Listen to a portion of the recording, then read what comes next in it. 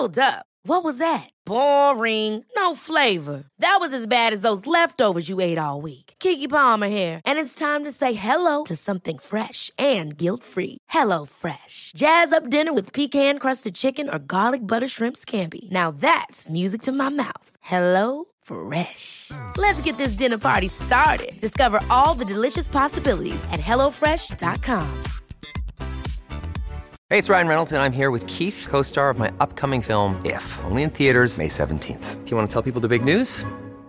All right, I'll do it. Sign up now and you'll get unlimited for $15 a month and 6 months of Paramount Plus Essential Plan on us. MintMobile.com/switch. Upfront payment of $45 equivalent to $15 per month. Unlimited over 40 gigabytes per month. Face lower speeds. Videos at 480p. Active Mint customers by 531.24 get 6 months of Paramount Plus Essential Plan. Auto renews after 6 months. Offer ends May 31st, 2024. Separate Paramount Plus registration required. Terms and conditions apply if rated PG.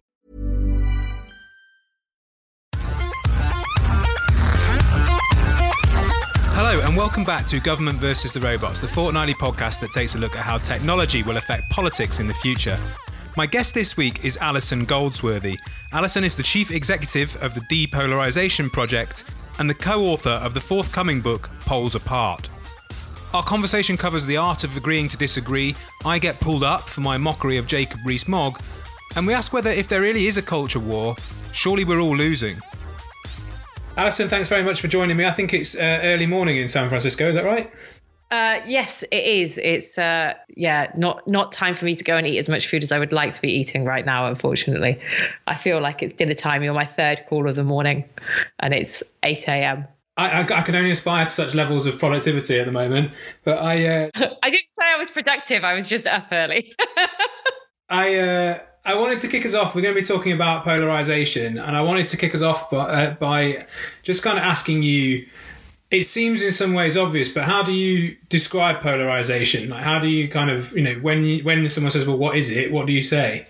That's a great question because it's not always obvious. So people think of polarization around issues. So I really think that there shouldn't be gun control and someone else really thinks that there should be gun control. That's not my position. But, like where there's a huge divergent range or on something like Brexit where people are very firmly leavers or remainers. And that's an interesting part of polarization. But what I really start to try and look at and what feels like a new phenomenon is what's called affective polarization, which is where those identities align and people increasingly unite behind political labels. So in the States, that's between two labels. In the UK, it's a bit more factionalized, and what happens in Scotland is clearly different to what happens in England.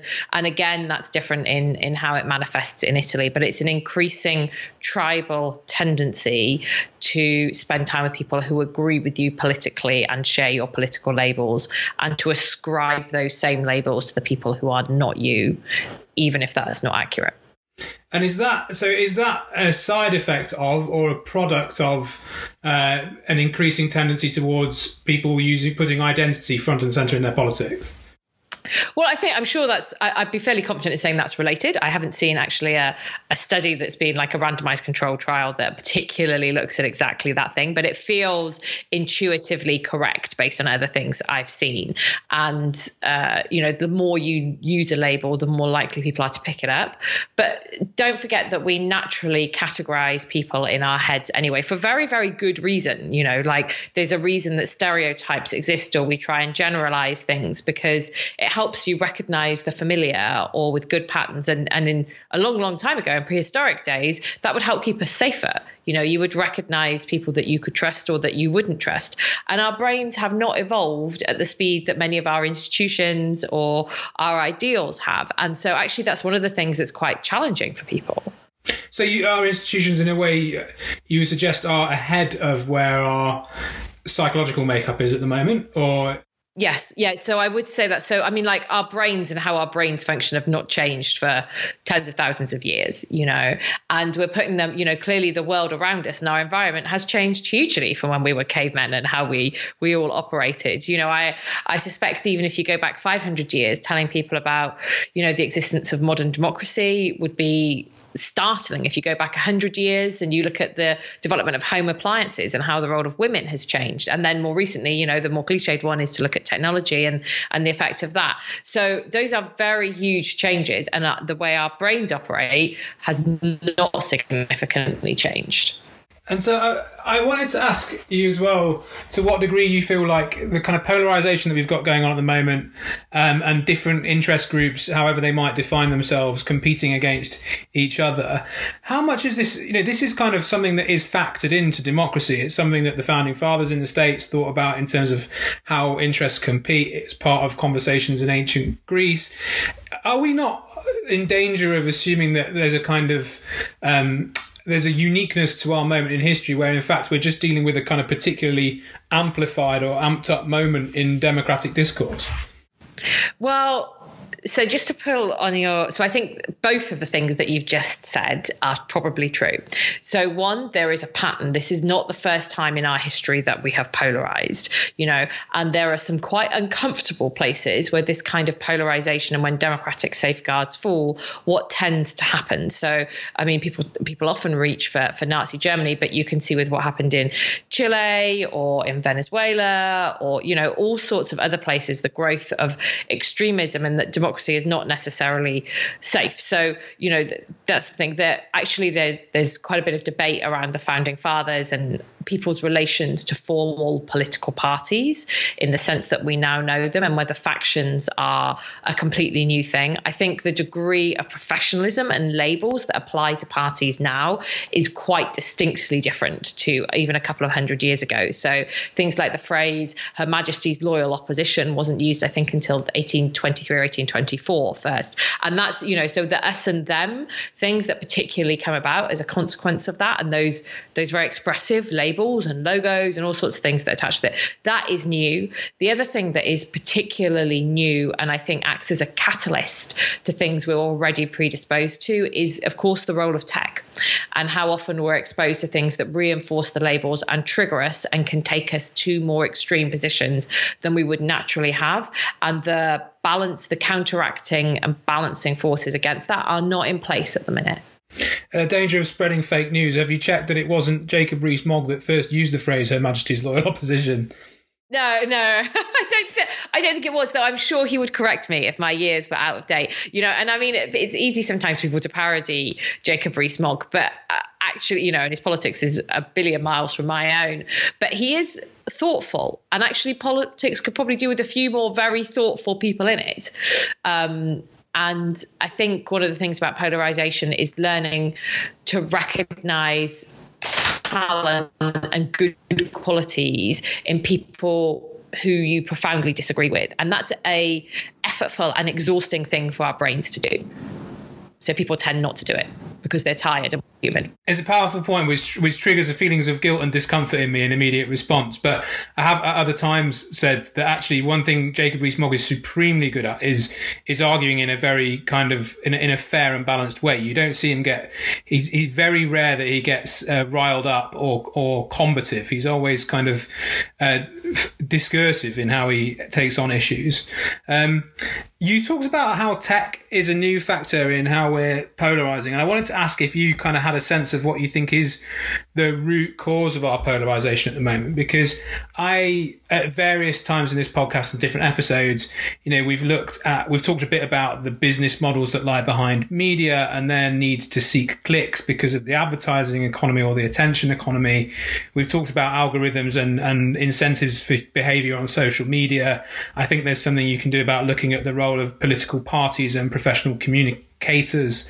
Do you think there is kind of one root cause? Would you single out tech as being the thing that has driven the uniqueness of our moment? No, I wouldn't. And actually, in the nicest way, I think it's intellectually lazy when people do that, because this is a systems problem, and it's how different things interact with each other. So yes, tech is a bit different now, but actually there's lots of other things that are different. There is a huge business case for polarization as well and what it can yield. So like Nike, when it took its position that it did on Colin Kaepernick, its sales went up, I think, 53% the following weekend. And in many ways, I think, like the campaigner in me loves that. I think it's great. People are rewarding and using their money with where it goes, but also that can be used against you. And if you look at, for example, the sales of very political paraphernalia, and some of them are really quite unpleasant, like they're a bit satire. Some of them are just terrible satire. But some of them are really not nice, that you can just see even wandering around the streets of London when I was last there, how suddenly you get troll dolls of Donald Trump or of Boris Johnson being sold. Like, there's money to be made in doing this as well. So there's all sorts of things that are driving it to behave differently from, you touched on tech platforms, but also, this can be everything from big donors to small donors to some of the structures behind that, to foreign actors, to people who are just out to make a bit of disinformation, through to extremists who queer the public space, and do an awful lot worse than that, to the role of lobbyists, to party activists. All of these things trigger and reinforce different loops. And it's a natural part of the process to polarize and to depolarize, but the speed and the extent to which it is happening now is what I would say is different. It is not just down to tech, and we shouldn't look for one convenient baddie. Having said that, they do need to step up the plate, and they're a huge part of the problem. And I want to get on to sort of maybe what some of the solutions are in a little bit, but sometimes it feels like so much of the challenges that we face are about the kind of basic programming of human nature. And this is what you were talking about when you were talking about the fact that our brains haven't evolved at pace, but the way in which algorithms, for example, get us to react really quickly to stuff that provokes a strong emotional reaction. So much of this feels like the dice are kind of loaded in favour of further polarisation. It makes it feel that it's going to be incredibly hard to unpick this. Yeah, that's exactly what it is. So the pull to polarize or to factionalize, however you want to use it, like listeners, I hope will do some de-Americanization on this for whatever is appropriate to them. Yeah, the pull to do that is huge. And normally what resets, or there's safeguards against that, which exists around checks and balances and manifest in different ways in different institutions. But often it will be a big supernatural or superordinate goal that will bring people back together. So that can be a big shock to the system. So war, famine, pandemics, that kind of thing, where you have a common enemy that is different.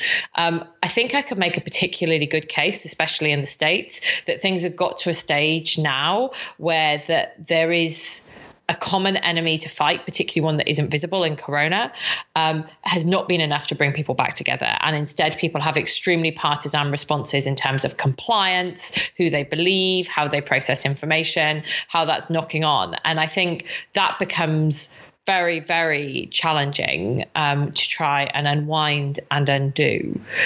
Really difficult, because people are, we should talk about this, but, people really struggle to update their beliefs. They struggle to say that I got something wrong, or even that some new information has come to light, so it's perfectly legitimate. And we are fairly terrible, particularly some of the activists and campaigner types, at rewarding people who have done that. They tend to be pilloried. Like, saying sorry very rarely pays off.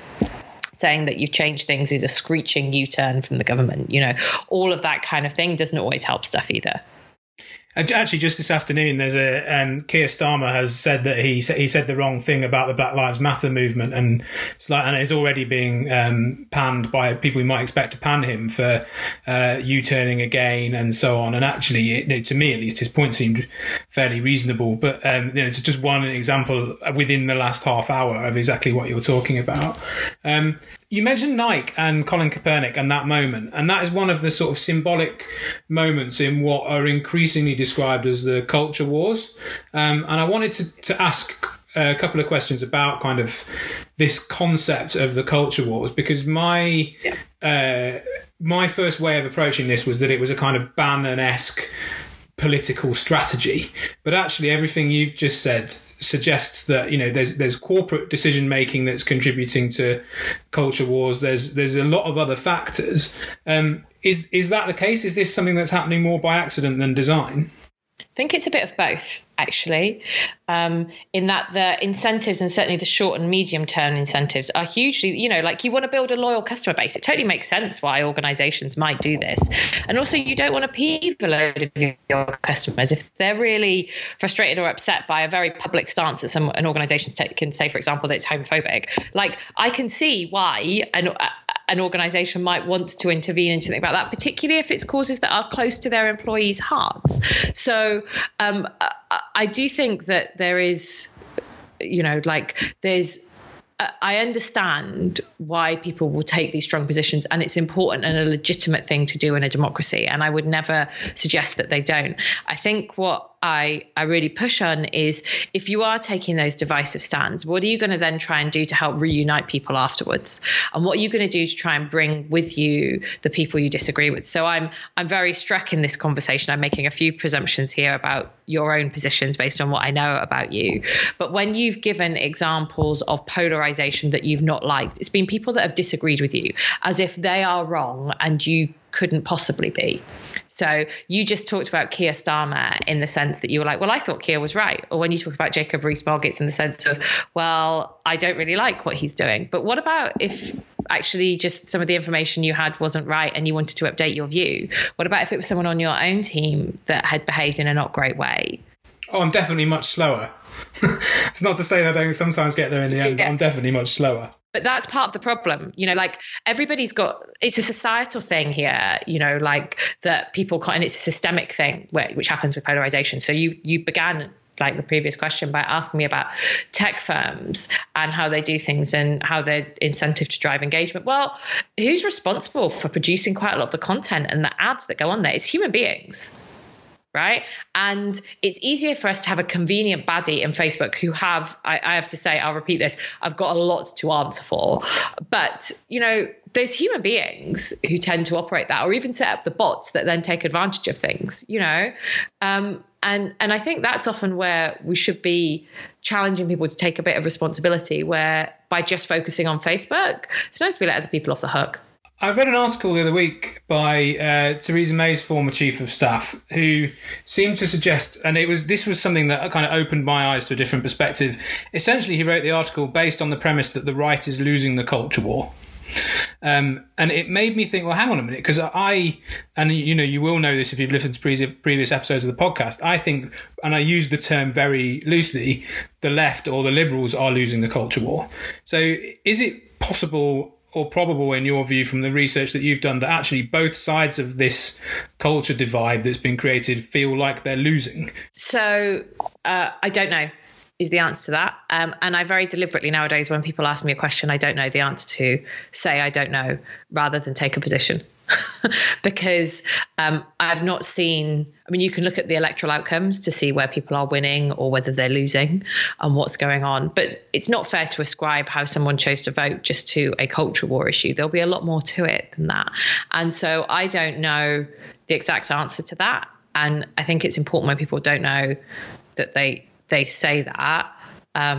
And don't take a position, because it's harder, as we talked about a minute ago, to update your position when you've already taken one than anything else. So I'm not certain.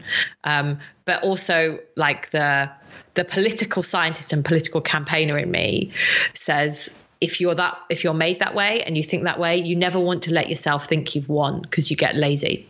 So even if you are winning, it's more convenient to say you're in second place and you could just pull ahead if people came out and they backed you, rather than saying, yeah, we're steaming away with this, it's all great, because then people don't think it's important to support you because they don't think their vote or their voice will make a difference. And this is a question I definitely wasn't expecting to ask. It might not be the best formulated question I've ever asked.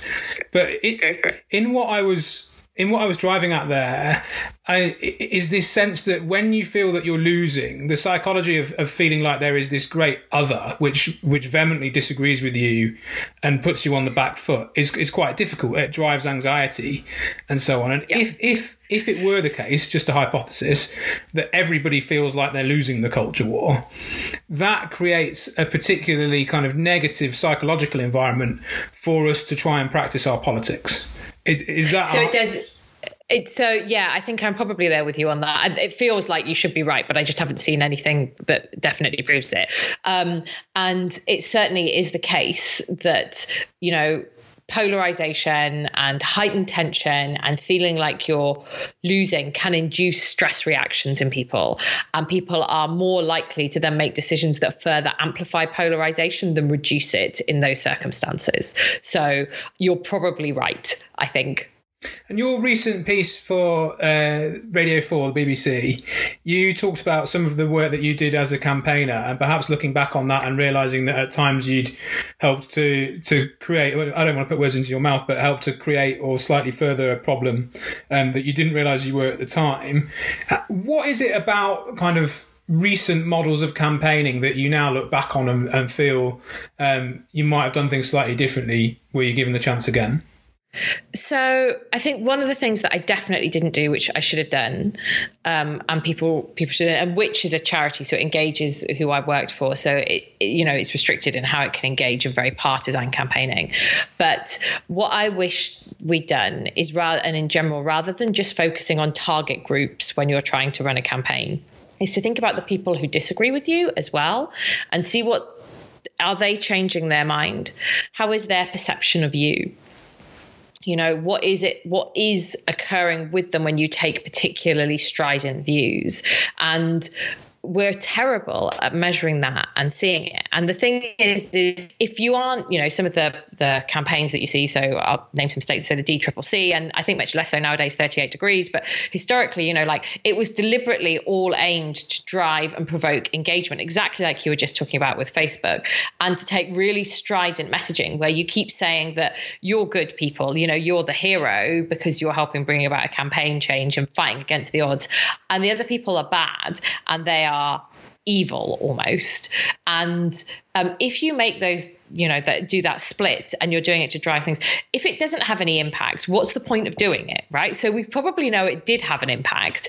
And I think that's one of the other things I would look at is, I suppose, some of those narratives and how you mix things up and which messengers we used, and, that kind of, and then looking to see what you could do to repair some of the divides that you have created, because I think there's a huge bias on the whole within the campaigning community as we know it, towards progressives, which is actually quite excluding. It means we don't get a lot of ideas on the table we should have done. The final point I'd say around that is it's obviously become much cheaper with digital campaigning to keep in touch with people a lot, and to reinforce those messages on a almost continual basis. And there is quite a lot of research that shows that partisan divides increase at election times and decrease outside that as campaigning levels drop. As campaigning levels are not particularly dropping any longer, it continually reinforces and reminds people of divides and doesn't give them space to find a unifying moment. So the seminal study on this showed how Americans felt much more American and were much less politically divided around Independence Day, so right now as we're recording, than they were on when presidential elections were coming. And that's because there was this bigger unifying concept between them all around Independence Day. You had me thinking then, the reason I lost my thread, which I'll keep in the show, is because I was reflecting on when you challenged me about the Keir Starmer point, and thinking about Black Lives Matter, and actually thinking about how much I feel I personally have learned from some of the most prominent campaigners on that issue, who are the same people in some cases that have had a go at Keir Starmer for changing his mind today. But so you've caused me to reflect to the extent that I've lost my thread on my next question. It's right. I mean, so what I will say is it's what you did is incredibly natural, right? And how you processed it. And you were like, oh, well, maybe it's really hard to think, oh, I might be wrong, or to update your beliefs, or to accept you changed your mind. And that's why, we put a huge focus on that as part of a way to try and tackle polarization, is if more people start talking about it and reduce the costs and increase the benefits of doing so, then you start to normalize it. And it becomes okay to do so, rather than just saying, no, you are with me. We must always all agree, and you can't change your beliefs or your policies in response to a changing external situation, which is kind of crazy, really. Sure. And I'm happy to kind of own up to the discomfort, really, of getting called out in that way, that immediately, because it creates this dissonance and discomfort in me. But I think that's exactly the point that you're making. Yeah. That's exactly it. And it's a stress response. What you've gone through is it's a stress response, because it's really hard. And so I spend quite a lot of time thinking about what can you do to make an environment where that is easier for people to talk and share. Yeah.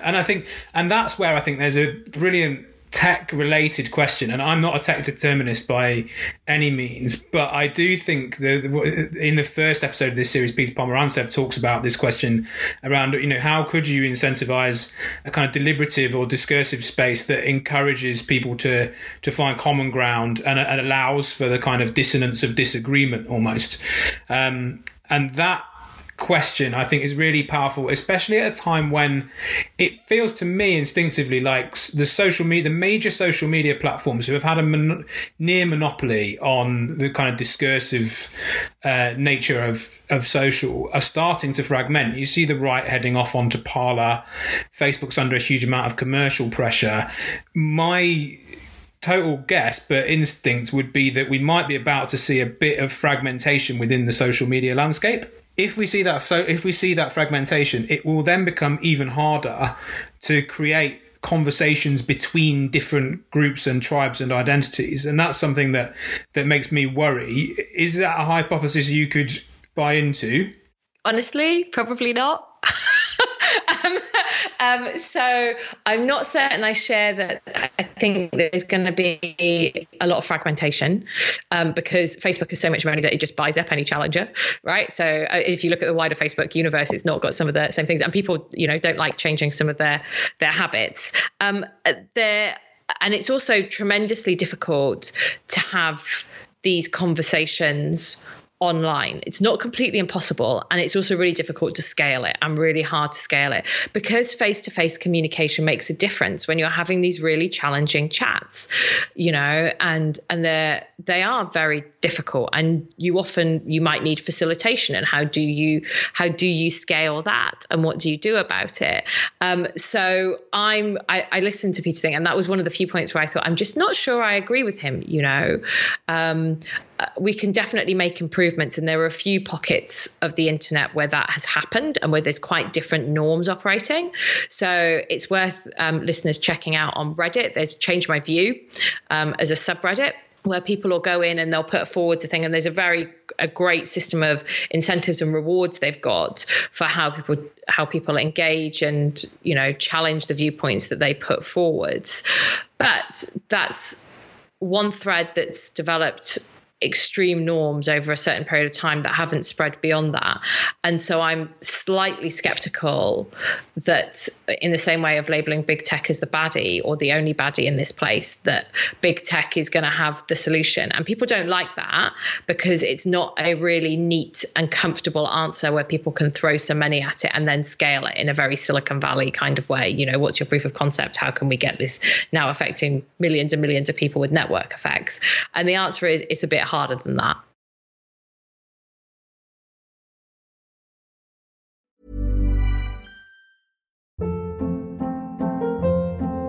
Hold up. What was that? Boring. No flavor. That was as bad as those leftovers you ate all week. Keke Palmer here, and it's time to say hello to something fresh and guilt-free. Hello Fresh. Jazz up dinner with pecan-crusted chicken or garlic butter shrimp scampi. Now that's music to my mouth. Hello Fresh. Let's get this dinner party started. Discover all the delicious possibilities at HelloFresh.com. Hey, it's Ryan Reynolds, and I'm here with Keith, co-star of my upcoming film, If, only in theaters May 17th. Do you want to tell people the big news?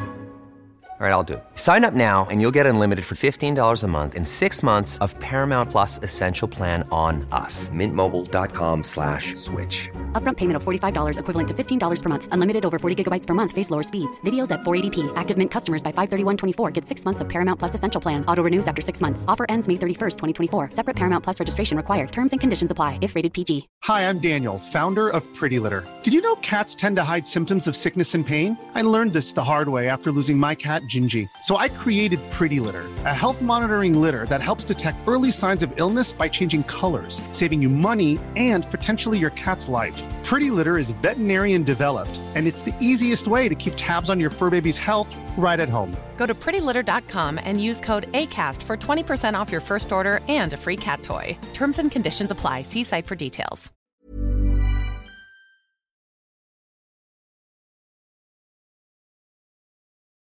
And just coming back quickly to campaigns, and I know there are a few campaigners that listen to this show regularly, and I wanted to ask to what degree, as well as kind of furthering identity through campaigns in organisations like 38 Degrees, do you think it is also part of the problem, the lack of friction that kind of online petitions and other forms of digital campaigning present to people when they're choosing to get behind an issue? And I asked that from the from the point of view of thinking, I've really just been really frustrated with the speed with which people start petitions. Huge numbers of people get involved, very little happens, and we end up getting the same style of government time after time after time. So I think there's a lot more to why petitions. So in many ways, petitions are just a really easy way for people to signal support. And although going online has made it easier, it's not a huge, big difference. Like there's a lot of stuff that I would say that the campaigning sector doesn't do as well as, when I used to work in commercial lobbying firm, and particularly around government relations. So a lot of it will be around, I'll demonstrate this, or I'll get someone to an opposition MP, typically because you're against the government, to ask a PMQ, whereas there'll be much less like, who's a senior civil servant that's running at a very senior level, what papers do they read, how can I get this in front of them, some of the real nitty gritty. And that's because it's much harder to get access to that information. So I think that's one of many, many problems with it. People are starting to put in bits of extra friction, though, to make things harder, not so much on signing a petition, but things like 38 Degrees have changed how you can email MPs now. So there's no longer a standard template format. You have to write your own, which makes it much more meaningful when people get in touch. Although they got slightly lower completion rates, it is more effective when they do that, and I think that's got a point. The other thing is, I say, the language and the messaging and the design behind it. So I talked in the Radio 4 piece about how Save the Children had a policy of engage and enrage. Amnesty International had a similar thing that was based on expose, shame, try and bring about change. And, that can sometimes be a tremendously effective way to do it. But when it's your whole modus operandi, it does just feel like you're shouting at someone all of the time. And when you're permanently shouting at someone who's working really hard, I'd say, and is generally a decent human being, even if you disagree with them politically, probably going to get a bit cheesed off with you and not really listen. And I think that is part of the problem that exists here, is there was we all got so excited by how the tools could increase the power of the politically powerless that we actually forgot about some of the more mundane and nuanced parts of campaigning and government relations. And so is the answer to that for the modern campaigner to think about having a bit more of a varied toolkit? Well, it depends on so I think some of that, but that's a big ask of a campaigns officer in a fairly junior role at an organisation, like however brilliant they are. That's to suddenly understand how the private secretary works and what the dynamics are in a couple of different government departments is that's hard. That normally takes 15 or 20 years worth of experience to pick up. Sure, but I asked that as well because a lot of the, you were there. A lot of the sensible things for a campaigner or a communications professional to do, you can now look back and think, well, hang on a minute, have we helped contribute to a further tribalising or polarising of the discourse? But that doesn't mean that actually, if you just look at it from the single kind of function that you are responsible for within an organisation, you're probably taking the best, I use air quotes around best, but the best professional choice. So if you're a fundraiser, and obviously fundraising is a big part of this. So how do you start to address the fact that actually the right thing to do to deal with polarisation might be the wrong thing to do to be seen to be doing your job as best you can? Yeah, and it's interesting that you pick out fundraising. So undoubtedly, I think the growth of small donor fundraising, particularly within some political campaigns and things like that, you look at how, would Bernie's base have been the same thing without hundreds of thousands of small donors? Almost certainly not. I think that, that feels fairly sensible to draw. But that is what you just hit on, is individually, people can be making very rational choices, and in the short term, extremely rational choices to drive engagement, to hit their targets. We all, how many people have you recruited? How many people have you converted? But there are people in leadership positions who are meant to look beyond that. And I think that's not on the whole happened. And more than that, because campaigners as people are often not as well suited to some of those chief exec type roles, or haven't tended to end up there. Some of that expertise hasn't landed right at the top in terms of how people think about it. I also I really want to emphasize, I don't suggest that people should not run polarizing campaigns. It is important and legitimate and holds a government to account. But you do just need to think about how to clear up divisions that you might have created afterwards. And is that, and one of my questions was going to be kind of, if you stop twice to think about how oppositional you want to be, how do you decide when it's still right to oppose? But presumably the answer's on a case-by-case basis. Yeah, on a case by case, occasionally, sometimes it will become more systemic. So I was flicking through this morning, actually looking at a presentation that Paul de Gregorio had done on Planned Parenthood and the ACLU, so the American Council, the Civil Liberties Group out here, sort of the equivalent of Liberty, and how Trump's election and the introduction of immigration bans had fundamentally changed what they had done and how they'd engaged and how oppositionist they may be. But also what you do publicly and what you do privately sometimes behind the scenes can be quite different. And I certainly have seen occasions where there's been often within government where people have, and not always just in coalition government, where people have wanted to bring about change, and it's suited them that there's been some agitators on the outside who agree with their view and have then persuaded somebody more senior to do it. So there's lots of different things at play here. It's the message I would really say is just be conscious of the divides that you might be inadvertently creating and what you might need to do to heal them. I think there is a tendency for people to be like, woohoo, campaign won. And even then, if there's a second stage, it's, for example, the amazing abortion pro-choice campaigners in Northern Ireland, the law has changed now, but they need to check that it's enforced and it's followed. And I think there is a second bit behind that, which is, and what about the people who disagree with you? How are you going to try and make sure that either they don't undo what you've done, or maybe they come round to your point of view and accept that it's not so bad, or even it's a good thing in the end of the day? Definitely. And we've covered quite a few areas in which you might need to kind of do things differently or make an intervention to try and contribute to kind of taking apart the intensity of polarization at the moment. And I asked, is that about creating a space for more deliberative discourse? You said probably not. Is it about trying different tactics? Well, certainly not alone. And that's kind of my point. People think it's a panacea. It is deliberative democracy. It can work very effectively, but not always. And it's certain, like, people want a simple solution here, and it's not. One doesn't exist. And even if it did, I don't think it would be that. So I'm not going to ask you for one solution, but I am going to ask you, and before I do, I'm conscious, there's an episode of Government versus Robots which will have aired by the time people listen to this, with a former CIA officer called Cindy Otis. And I asked her about people's biases and how people's biases affect the political decisions that they make. But I want to ask you, albeit there isn't one single answer, what do you think are the most important kind of watchwords that we can all have as individuals to help contribute to depolarizing? Yeah. So I think there's a few things that people can do, like at an individual level, is try and think about whether your behavior will actually is conducive to changing anybody's mind, or if it's reinforcing things and reinforcing divides. And one really good question, which we ask, which is where all of this started for us, is asking people about an issue they've changed their mind on and why. And normally it won't be some like Damascene conversion moment that someone's had. It will have been an experience that makes them realize that what they've had wasn't typical. And to think about that in how you engage with people and how you try and persuade them to alter their position. Yes, deliberative democracy, which we touched on, could help. They did, I think it was 9 citizens' assemblies in Ireland. And of those, the only 2 who produced things were, rather famously, on the change in abortion and the change, the decriminalisation of the legalisation of homosexuality there. And, so it doesn't always lead to what you want. So some of your older listeners may remember Tony Blair's big conversation, which I don't think led to very much change and things like that. It's not, like I say, it's not a panacea. A couple of other things that you can do that's worth looking at is for people to think, one, about where they have common ground with people rather than just where they have divides, because it's much harder to separate. That triggers your brain to rethink through the us and them categories.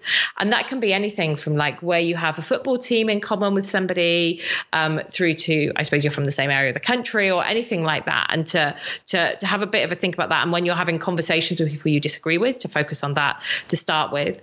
To also, there's something called the illusion of explanatory depth, which that people often think they know much more about an issue than they do and about how it works.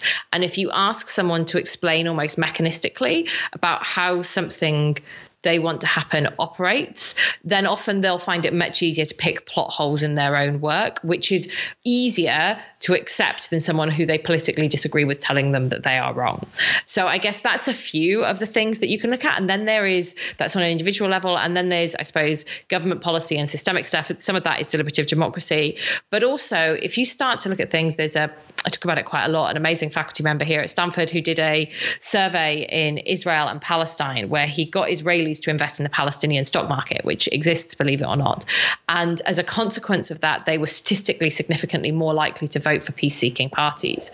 So you could imagine a situation where a government would give people money to invest, I say, or when you were made redundant, if you were, I'm from South Wales, if what had happened there, if as people were made redundant, they were given shares in oil and gas or in renewable energy, like how would that have made them feel? Might they be less angry about some of those job losses? Would they find it easier to move to different places and for that people to perceive those people as part of their team where they were involved? Those kind of more innovative solutions are also things that government needs to look at. So that was a very long-winded answer to saying, no, there's no panacea and it's really complex. It's such a big problem that the answer's long-winded isn't fair, but the answer's definitely going to be long.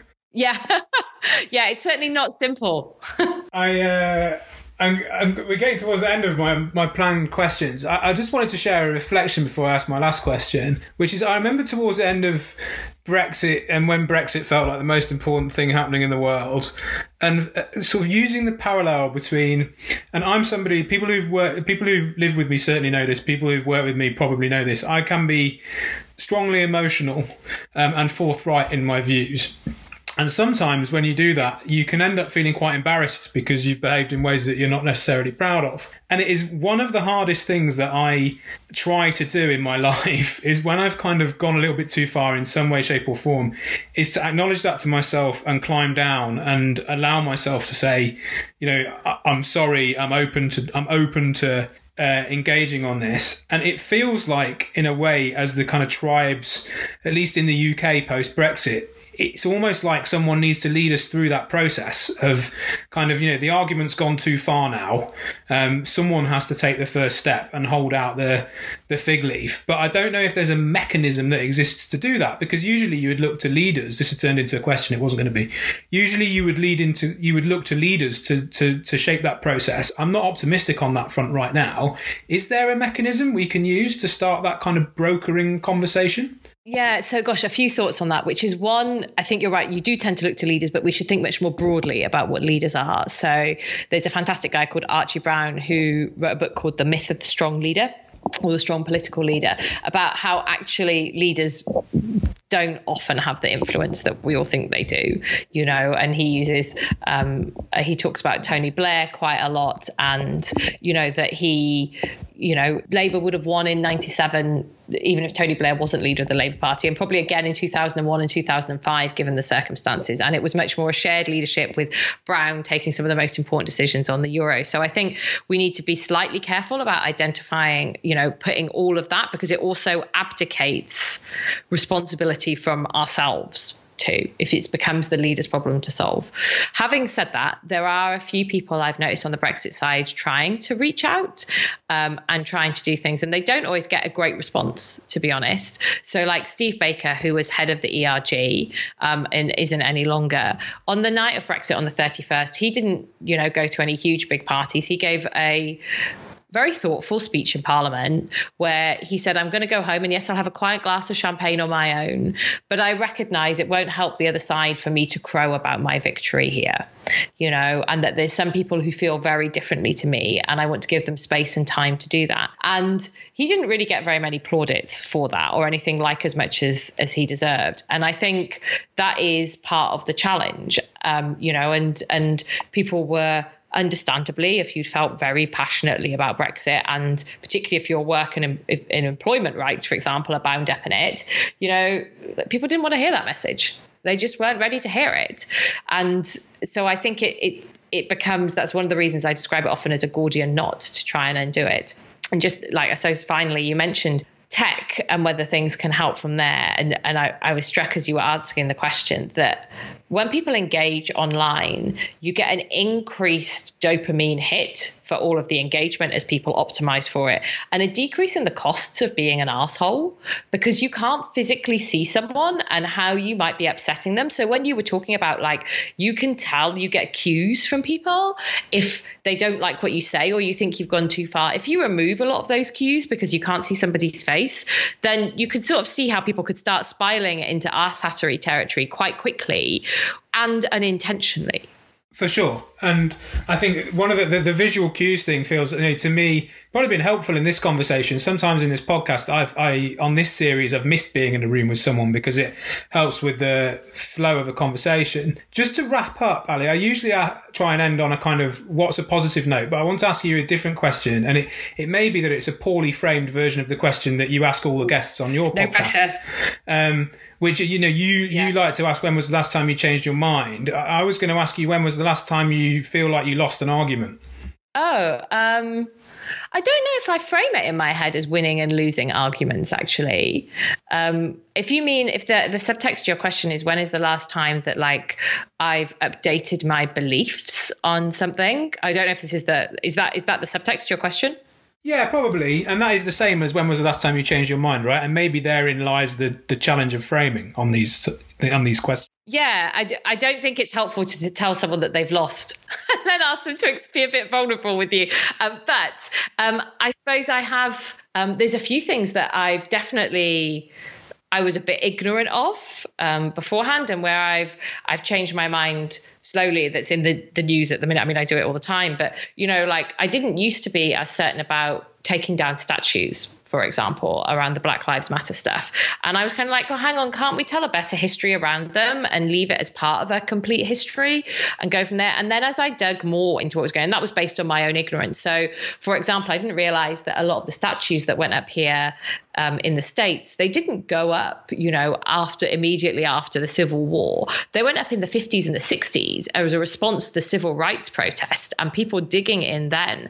And I think, hang on, that doesn't mean that it was as important a part of your history. You're not this is not completely there. And I updated and changed my view on that. Quite a lot of those statues really should come down rather than just be told in better context. And that wasn't just because we were holding them to modern standards. Henry VIII was not a man who treated women with respect, right? But yet there's still quite a lot of stuff out there. So it's not just about the historical context of things. It's about why were they put up at the time and what did it do? And what does that do for the narrative of what's going on now? And I've definitely updated my view and had a properly good schooling on that, particularly from some of my Black friends out here. And I recognize that they shouldn't need to do a lot of that labor and I should do a bit more about it. So I've tried to be much more curious.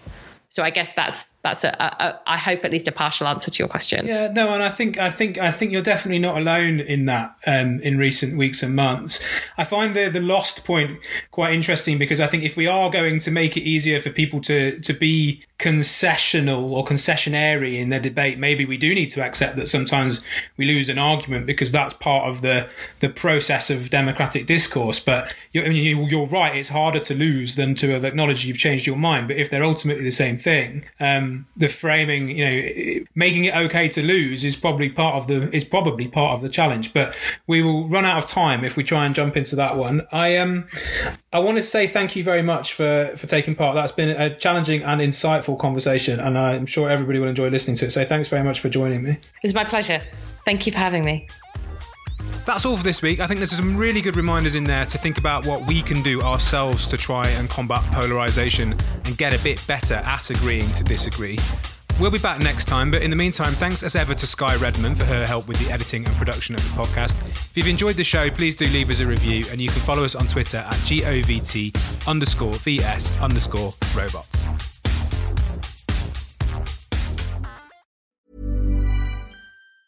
Ever catch yourself eating the same flavorless dinner 3 days in a row? Dreaming of something better? Well, HelloFresh is your guilt-free dream come true, baby. It's me, Keke Palmer. Let's wake up those taste buds with hot, juicy pecan-crusted chicken or garlic butter shrimp scampi. Hello Fresh. Stop dreaming of all the delicious possibilities and dig in at HelloFresh.com. Let's get this dinner party started. Hi, I'm Daniel, founder of Pretty Litter. Did you know cats tend to hide symptoms of sickness and pain? I learned this the hard way after losing my cat, Gingy. So I created Pretty Litter, a health monitoring litter that helps detect early signs of illness by changing colors, saving you money and potentially your cat's life. Pretty Litter is veterinarian developed, and it's the easiest way to keep tabs on your fur baby's health right at home. Go to prettylitter.com and use code ACAST for 20% off your first order and a free cat toy. Terms and conditions apply. See site for details.